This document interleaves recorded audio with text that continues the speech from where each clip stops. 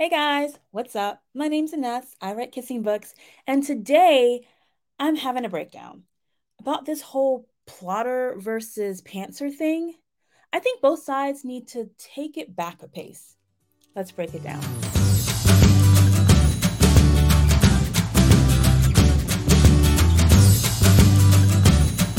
So, in my opinion, a plotter likes to write down an outline before their story even begins.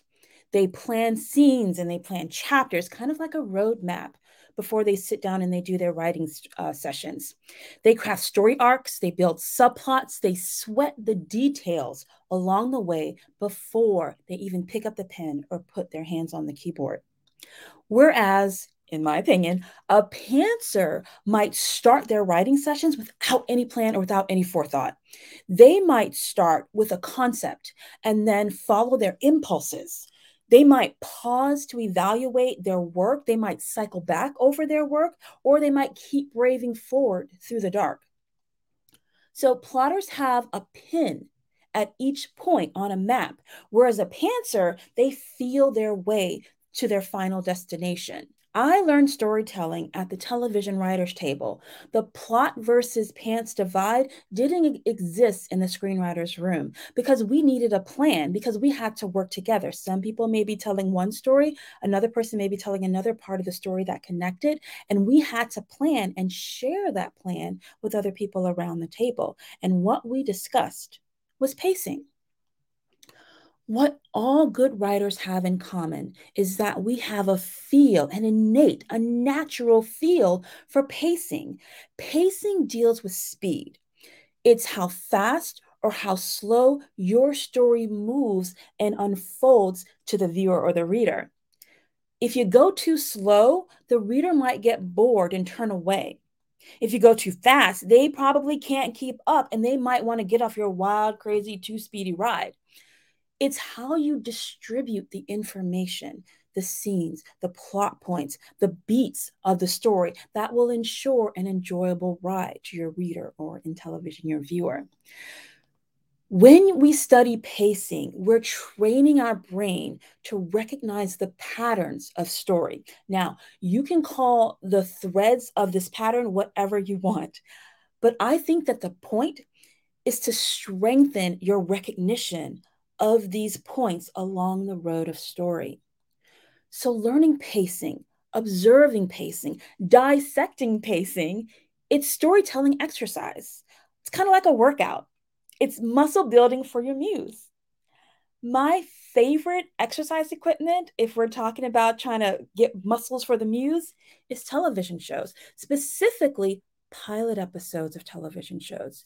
Hour-long television shows have about 45 minutes to tell a complete, compelling story while contending with commercial breaks and before binge watching 7 days in between before the next series episode came out, and then months between seasons of a show.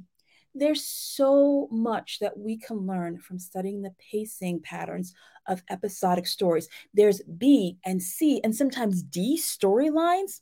There's ways to lead or to launch into a scene. There's ways that we want to hook a viewer or reader between commercial breaks.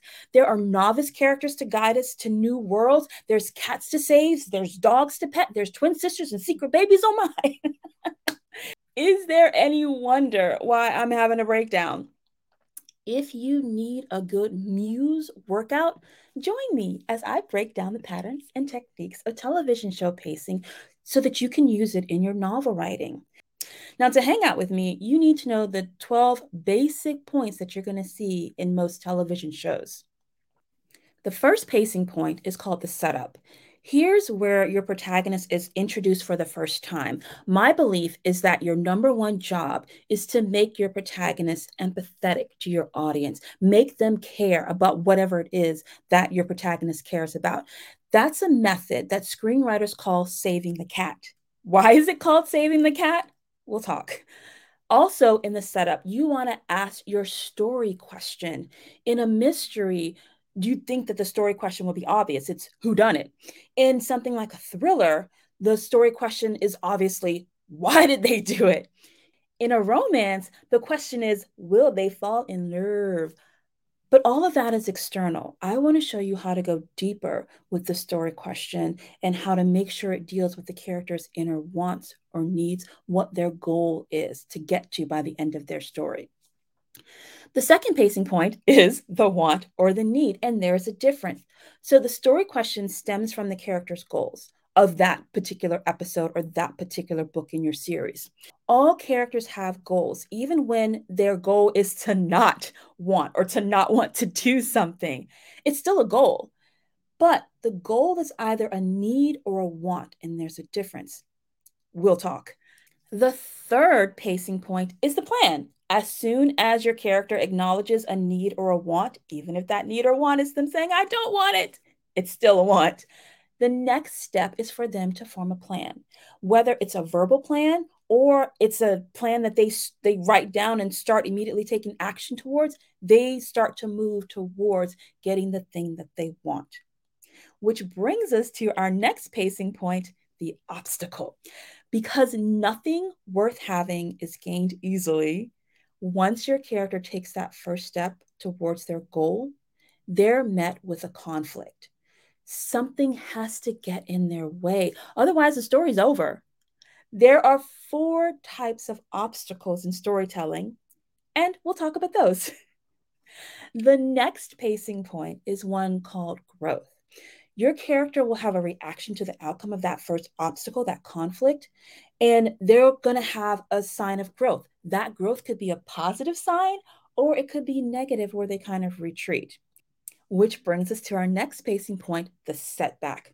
So your character's growing positively or negatively, but then they're going to realize that that obstacle is either a false victory or the one that they think that they have succeeded against, but it comes back and bites them in the butt, or it's a real true setback where they just get knocked down and, oh, well, what are we going to do now? After the setback, we have a pacing point known as the regroup because you just knocked your character down, whether they realize it or not. Your character is going to need a moment to regroup, either by themselves or with the team that they've gathered around them. They'll either keep on the same trajectory of the plan that they initially made, or they'll realize, we need to change this plan. We need a new plan. Also, if your character started out with their goal as a want, which is a false goal, this is the point where they're going to realize, that want is not getting me to my goal. I need to switch to a need. This is oftentimes where the twist happens in a show. Which brings us to the pacing point, the confrontation. Now, the confrontation is still an obstacle. It's a conflict that your character is going to face. It's one of the four that I haven't talked about yet. But most importantly about the confrontation is the last obstacle. As your character has gone on this journey, they could be going through obstacle, growth, setback, regroup, obstacle, growth, setback, regroup, which we call the try-fail cycle. So your character may have gone on a couple of try-fail cycles, but once they get to the obstacle, this is it. This is the end. After all the ups and downs of that try-fail cycle, getting down, getting back up, sitting down, getting back up, they're going to come to the end of their journey. And at the end of the journey, your character is going to move differently as a result of all those bumps and bruises that you gave them, but also, hopefully, they have learned a lesson along the way as a result of the things that you've taught them or the skills that they have mastered on that try fail cycle. In order to win against this final obstacle, the confrontation, your character is going to need to behave differently than from when we first met them in the setup. This might be in the form of the 5-part finale, which we'll talk about. But moving differently, behaving differently in the silver lining leads us to the pacing point called the resolution. This is where you answer your story question, and the character either achieves their goal or not. Now, there are valid reasons for you to deny your character their goal, and we'll talk about those. Once the story question is resolved, you need to close things out. So the pacing point of closure is where you tidy up any dangling participles, like subplots that you have no intention of following up on in the next installment or the next book in your series. This is also a great place to book in your story by showing the protagonists differing from when we saw them in the setup to how they're moving and behaving now in their new life after they've gone through this whole arduous journey that you set them on. But that's not all. There's one more pacing point that we want to contend with, and that pacing point is called the open door. This works if you're doing series. So, in episodic television writing, the story continues next week, right?